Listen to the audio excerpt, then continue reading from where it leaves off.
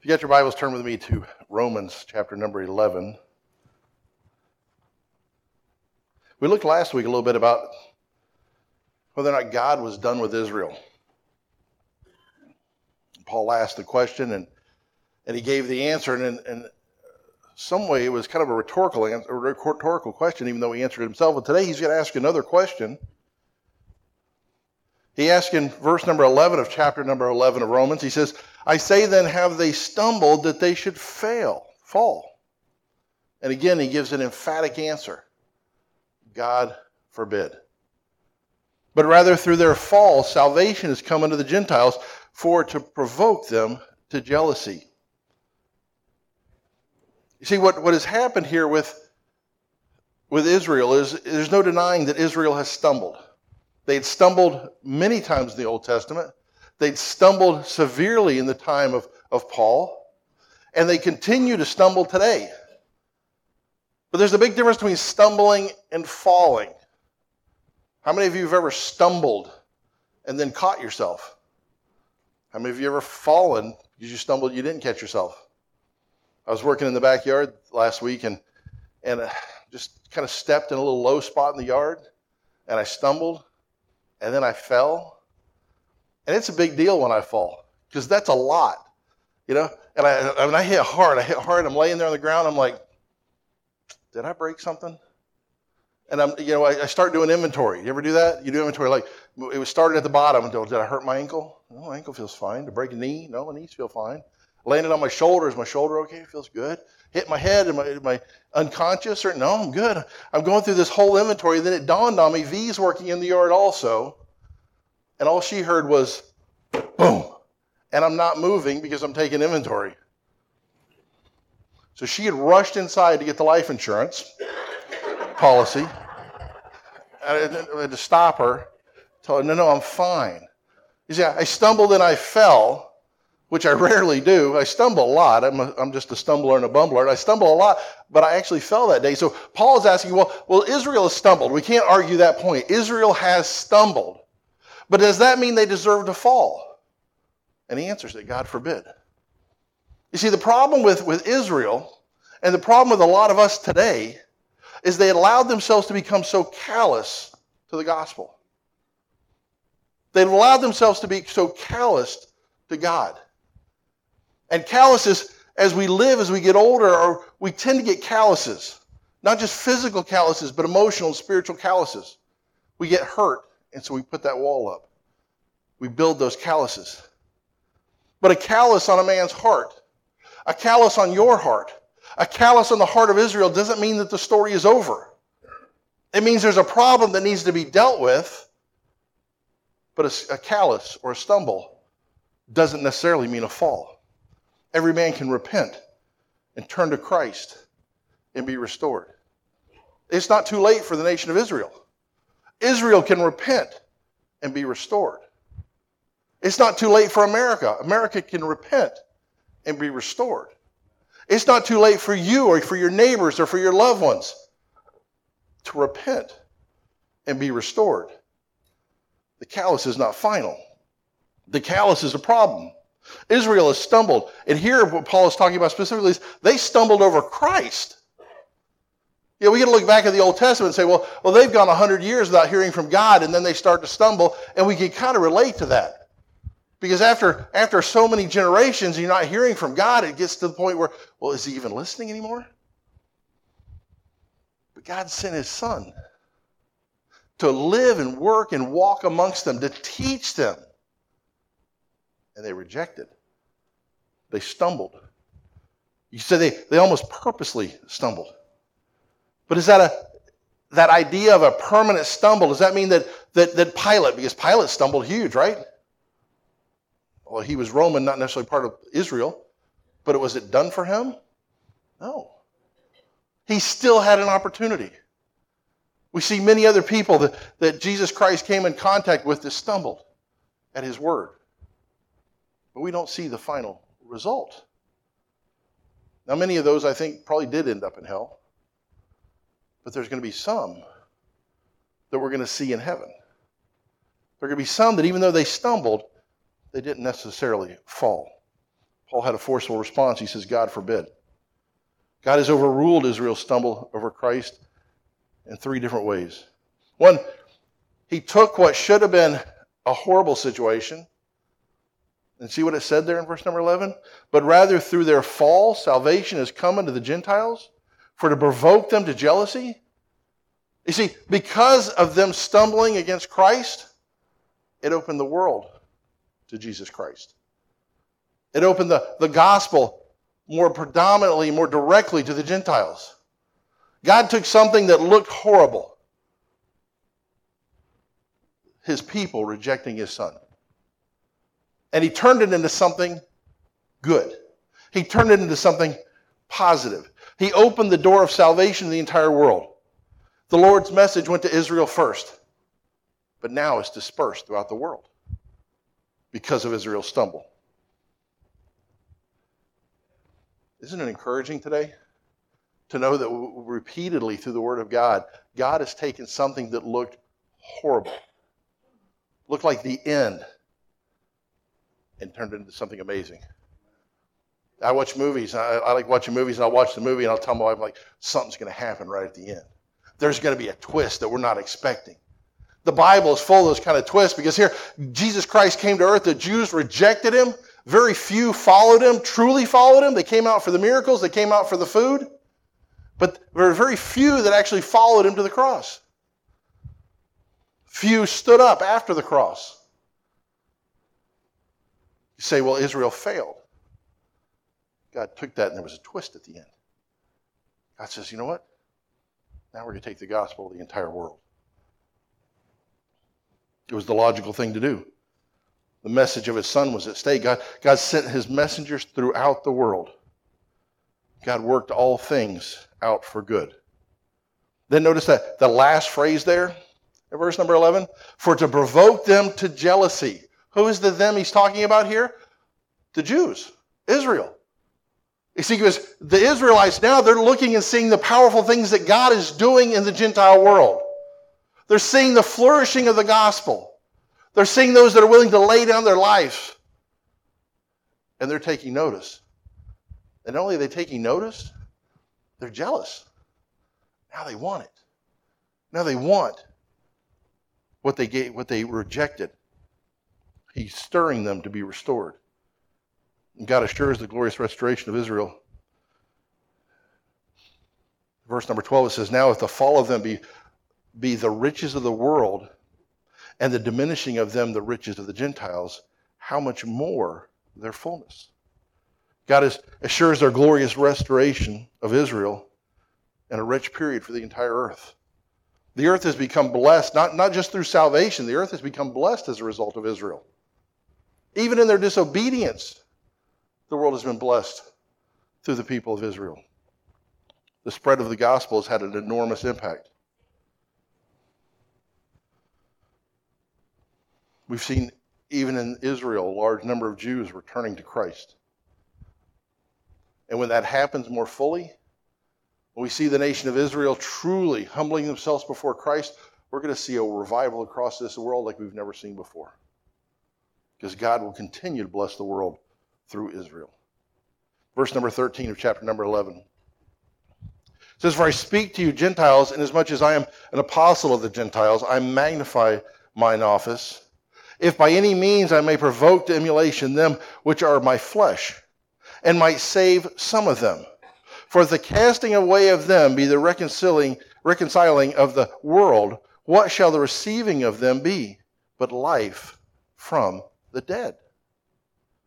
Paul's attempt to stir the Jews to be saved.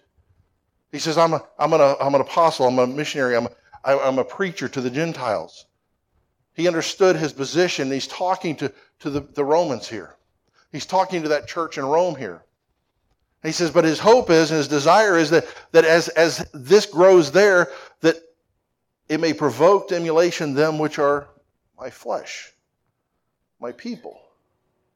His desire, even though he's an apostle to the Gentiles, his desire is still for his people. I think we can relate to that, right? I can't tell you the number of times that I'll have somebody that's serving here at the church and they're serving faithfully, they're winning souls, they're doing things for Christ here, but their heart is broken for their family. Their heart is broken for their coworkers.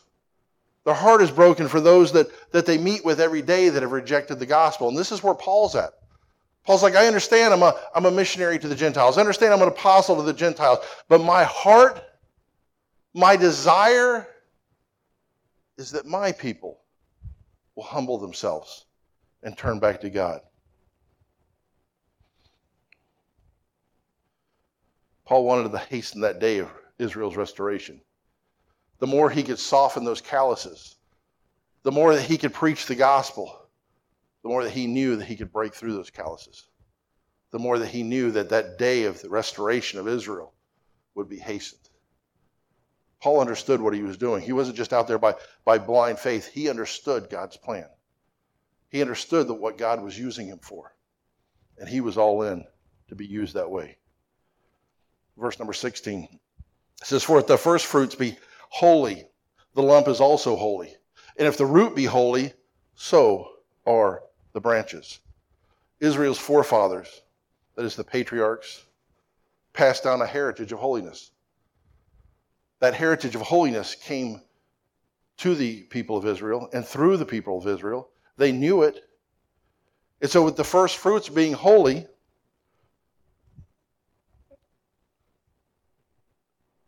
Paul is reaching them, trying to tell them that because the first fruits are holy, they can be holy.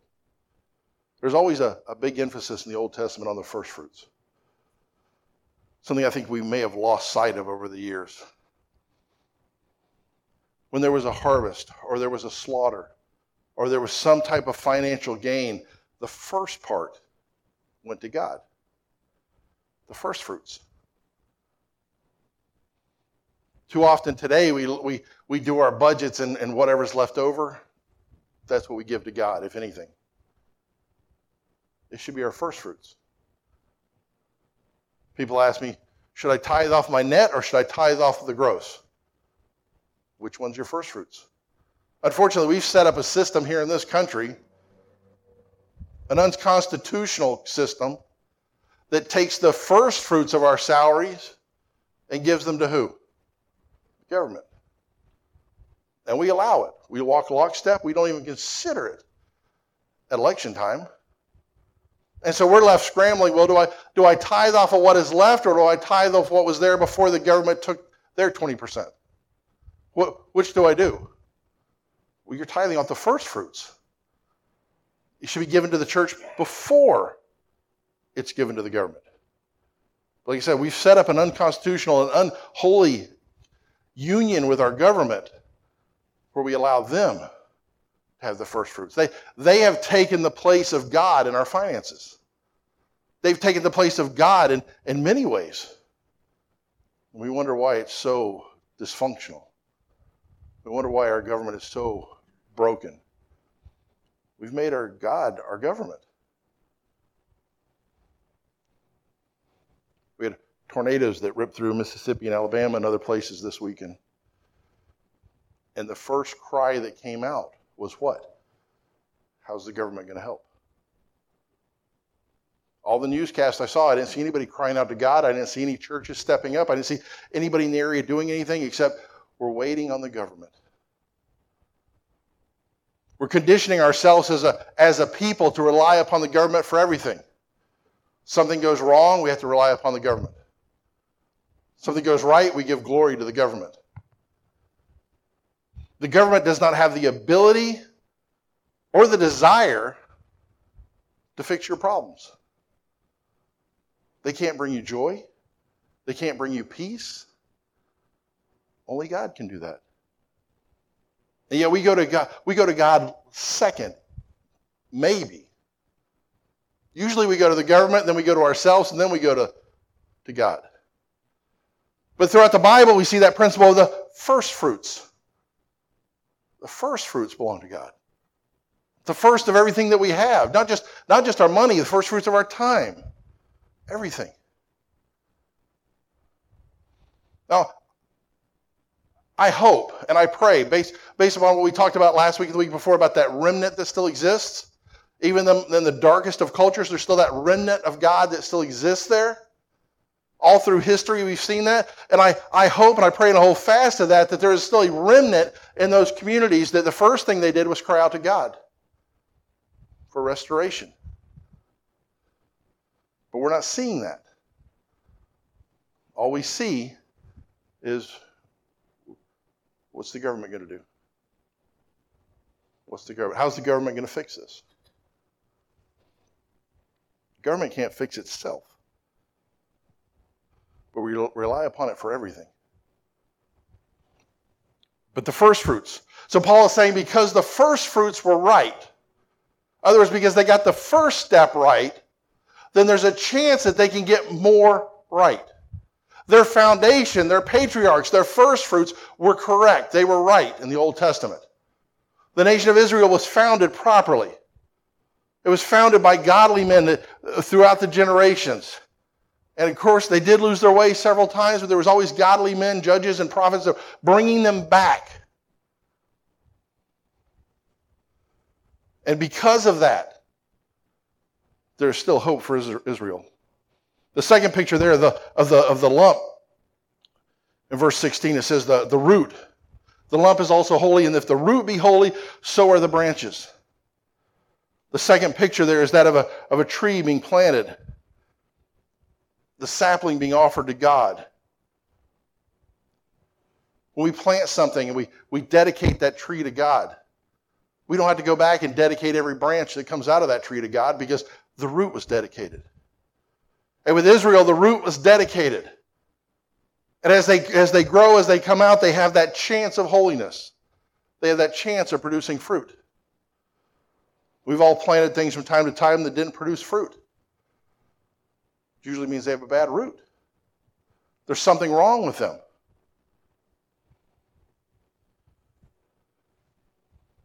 But a root, even if it's got a good root, even if there's damage, it can still produce. We had some storms that came through. We used to have a grapefruit tree out here. It would produce a little bit of grapefruit. Not a ton, but a little bit out there by the shed. Some of you remember that. And remember we had that storm that came through, and what it did to that tree? It put it on its side. The root ball was actually above the ground now. And we're like, ugh. So I'm like, well, nobody can really see it back there. We'll just wait for it to die, and it'll be easier to cut up and deal with instead of trying to cut it up while it's still all moist and everything. But you know what ended up happening? Because it had good roots, even though it was damaged, it continued to put out fruit for years until finally it just got too old to put out fruit. Why? Because it had a good root. It was a strong tree. It didn't look like much, but it produced fruit. Remember, it did produce more fruit than we could deal with after the storm. It actually produced more fruit after the storm than it did before the storm. For several years, we had full, abundant harvests of grapefruit. Probably the worst citrus fruit that there is. And we had a lot of it. I worry about people that eat grapefruit. My wife will get up in the morning and eat a grapefruit. I know, right? Like, I'm sour enough as it is. I don't need any more of that. But we have the picture of the root. The root is holy. So are the branches. This is a great picture. We're going to be looking more about root and branches next week, by the way. We're going to take a little break from Romans and talk about root and branches next week because it's important. It's a topic and a theme that God talks about a lot in His Word. The branches aren't any stronger than the root. The roots are important. We're going to look at that next week. What Paul is trying to say is the root, the first part, refers to the patriarchs again, the fathers of Israel. By merit of its patriarchs, by merit of its fathers, they have a root of holiness. That holiness is still accessible to them. That ability for Israel to turn back. He's trying to point out the fact that just because Israel has stumbled, God's not necessarily done with them. And if you're here today and you've never accepted Christ as your Savior, you can still accept Christ as your Savior today. But let me tell you something, Christian. As a Christian, you're going to stumble from time to time. You may even fall occasionally. But when you stumble, when you fall, that's not the end of the story. God's not done with you yet. If your root is in Jesus Christ, restoration is available. Now, if your root is in yourself, or if your root is in the world, or if your root is in happy thoughts and puppy dogs, you may not get back up. But if your root is in Jesus Christ, you have the ability, you have the power to get back up. That same power that took the shackles off you in the first place, that same power that picked you up out of the mud, can pick you up again and put your feet back on solid ground again. You can be restored. Your stumble, your fall, isn't the end of the story. If you're here and you've never stumbled as a Christian, we got to talk after the service. I got to know how you're doing it. Because like I said, I stumble all over the place, not just on the ground. I find myself, how did I get here? God's like, you stumbled. Got to get you restored again. And he picks me up, puts me back where I got to be. I spend more time stumbling, I think, sometimes than I do anything else. Stumbling in restoration. Over and over, we see that pattern through the Old Testament with the nation of Israel. We see it with God's people. We see it with his disciples, with his apostles. Look at the life of Peter. Peter turned out to be a great, powerful preacher for God. How many times did he stumble? Remember God let him walk on water? He stumbled in the water. How do you stumble in water? Peter did, and he started to sink. He's there with Jesus in the flesh, sees Jesus walking on the water and says, let me do that. And Jesus says, come on. He starts walking on the water, and he stumbles then. But what happened? His root was in Jesus. So the stumble wasn't the end. He didn't drown. He lifted him back up. When Jesus is going through the mock trials and going from the Pharisees to the Sanhedrin and back and forth and all these thieves, all these false accusations, he's there. He's watching. And somebody comes and says, hey, aren't you one of his? And what did he do? Not me. I don't know that man. He stumbled. And then he stumbled again. And he stumbled again. And then what happened? He repented. And he was restored. Why? Not because Peter was this powerful person. Peter was like this way, that way. He was all over. He was an emotional wreck. But his root was in Jesus Christ. It doesn't matter how many times you've stumbled. It doesn't matter how badly you've stumbled. That's a pretty bad stumble when you're in the presence of Jesus and you look at him and say, I don't know him. That's a pretty big stumble. People have lost their lives because they refused to do that, to save their own life. Peter was doing it to avoid an awkward conversation. Possibly the end of his life. But he was restored. And he was restored and became a powerful preacher of the gospel. Thousands accepted Christ because of him. Because of him. His willingness to let God restore him. His willingness to let God use him and speak through him. So I don't know what you're going through today. But I can almost guarantee you that if you haven't stumbled recently, you're going to be stumbling at some point. And when you stumble, that's not the end of the story. God can still use you. Not only can he use you, he desires to use you. It's a picture that he's painting here for us. Yeah, this goes beyond just our godly influence, or just between our influence of our relationship with God. Think about the picture this paints for parents. The forefathers of the nation of Israel planted a root, nurtured a root. As parents today and as grandparents today, we have that same opportunity. Understand, your kids are going to stumble. They may even fall. But because the root is there, they can be restored. Exodus 34:6 says, the Lord God, merciful and gracious, long-suffering and abundant in goodness and truth, keeping mercy for thousands, forgiving iniquity and transgressions and sin, and that will by no means clear the guilty, visiting the iniquity of the fathers upon the children and upon the children's children, and to the third, to the fourth generation. Where we plant our root and how we plant our root, it matters. Moms, dads, your sin is going to be paid for by your kids and your kids' kids. You say, well, my sin doesn't affect anybody from me. Nobody even knows that I'm doing this. It just affects me. The Bible says it's going to affect your children and your children's children. But the other side of that is true, is also true. That as we strive for godly things in our lives, we're digging a deep root.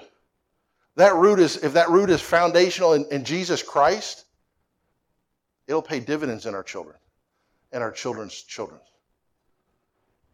You know, maybe some of them stumble and don't come back, but they have the option.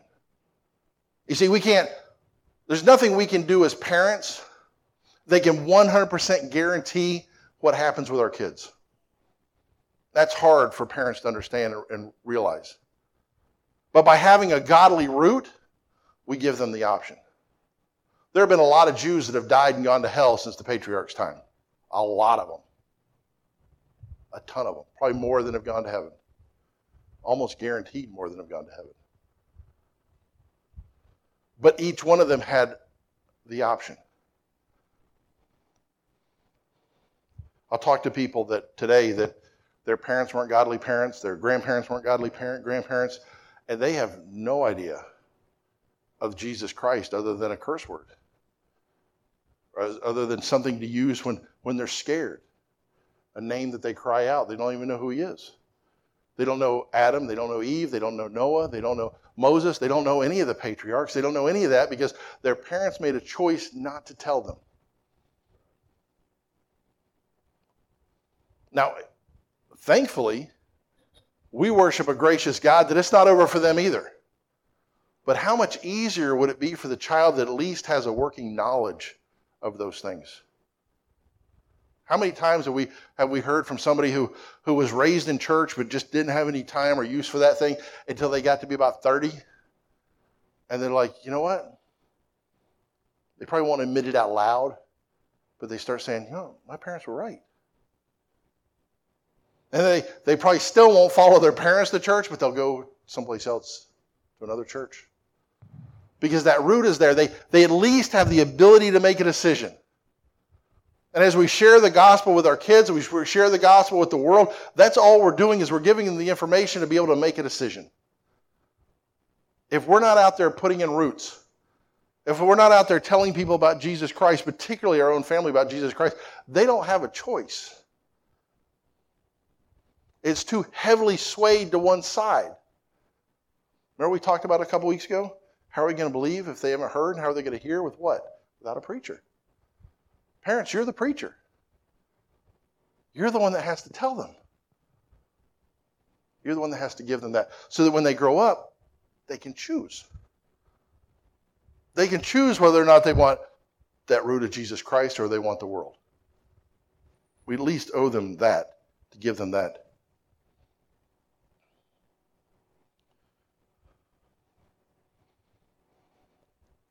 Leviticus 26, verses 40 and 42 says, if they shall confess their iniquity and the iniquity of their fathers with their trespass, which they have trespassed against me, and that also they have walked contrary unto me, and that I also walk contrary unto them, and have brought them unto the land of their enemies, if then their uncircumcised hearts be humbled, and they then accept of the punishment of their iniquity, then will I remember my covenant with Jacob, and also my covenant with Isaac, and also my covenant with Abraham will I remember, and I will remember the land.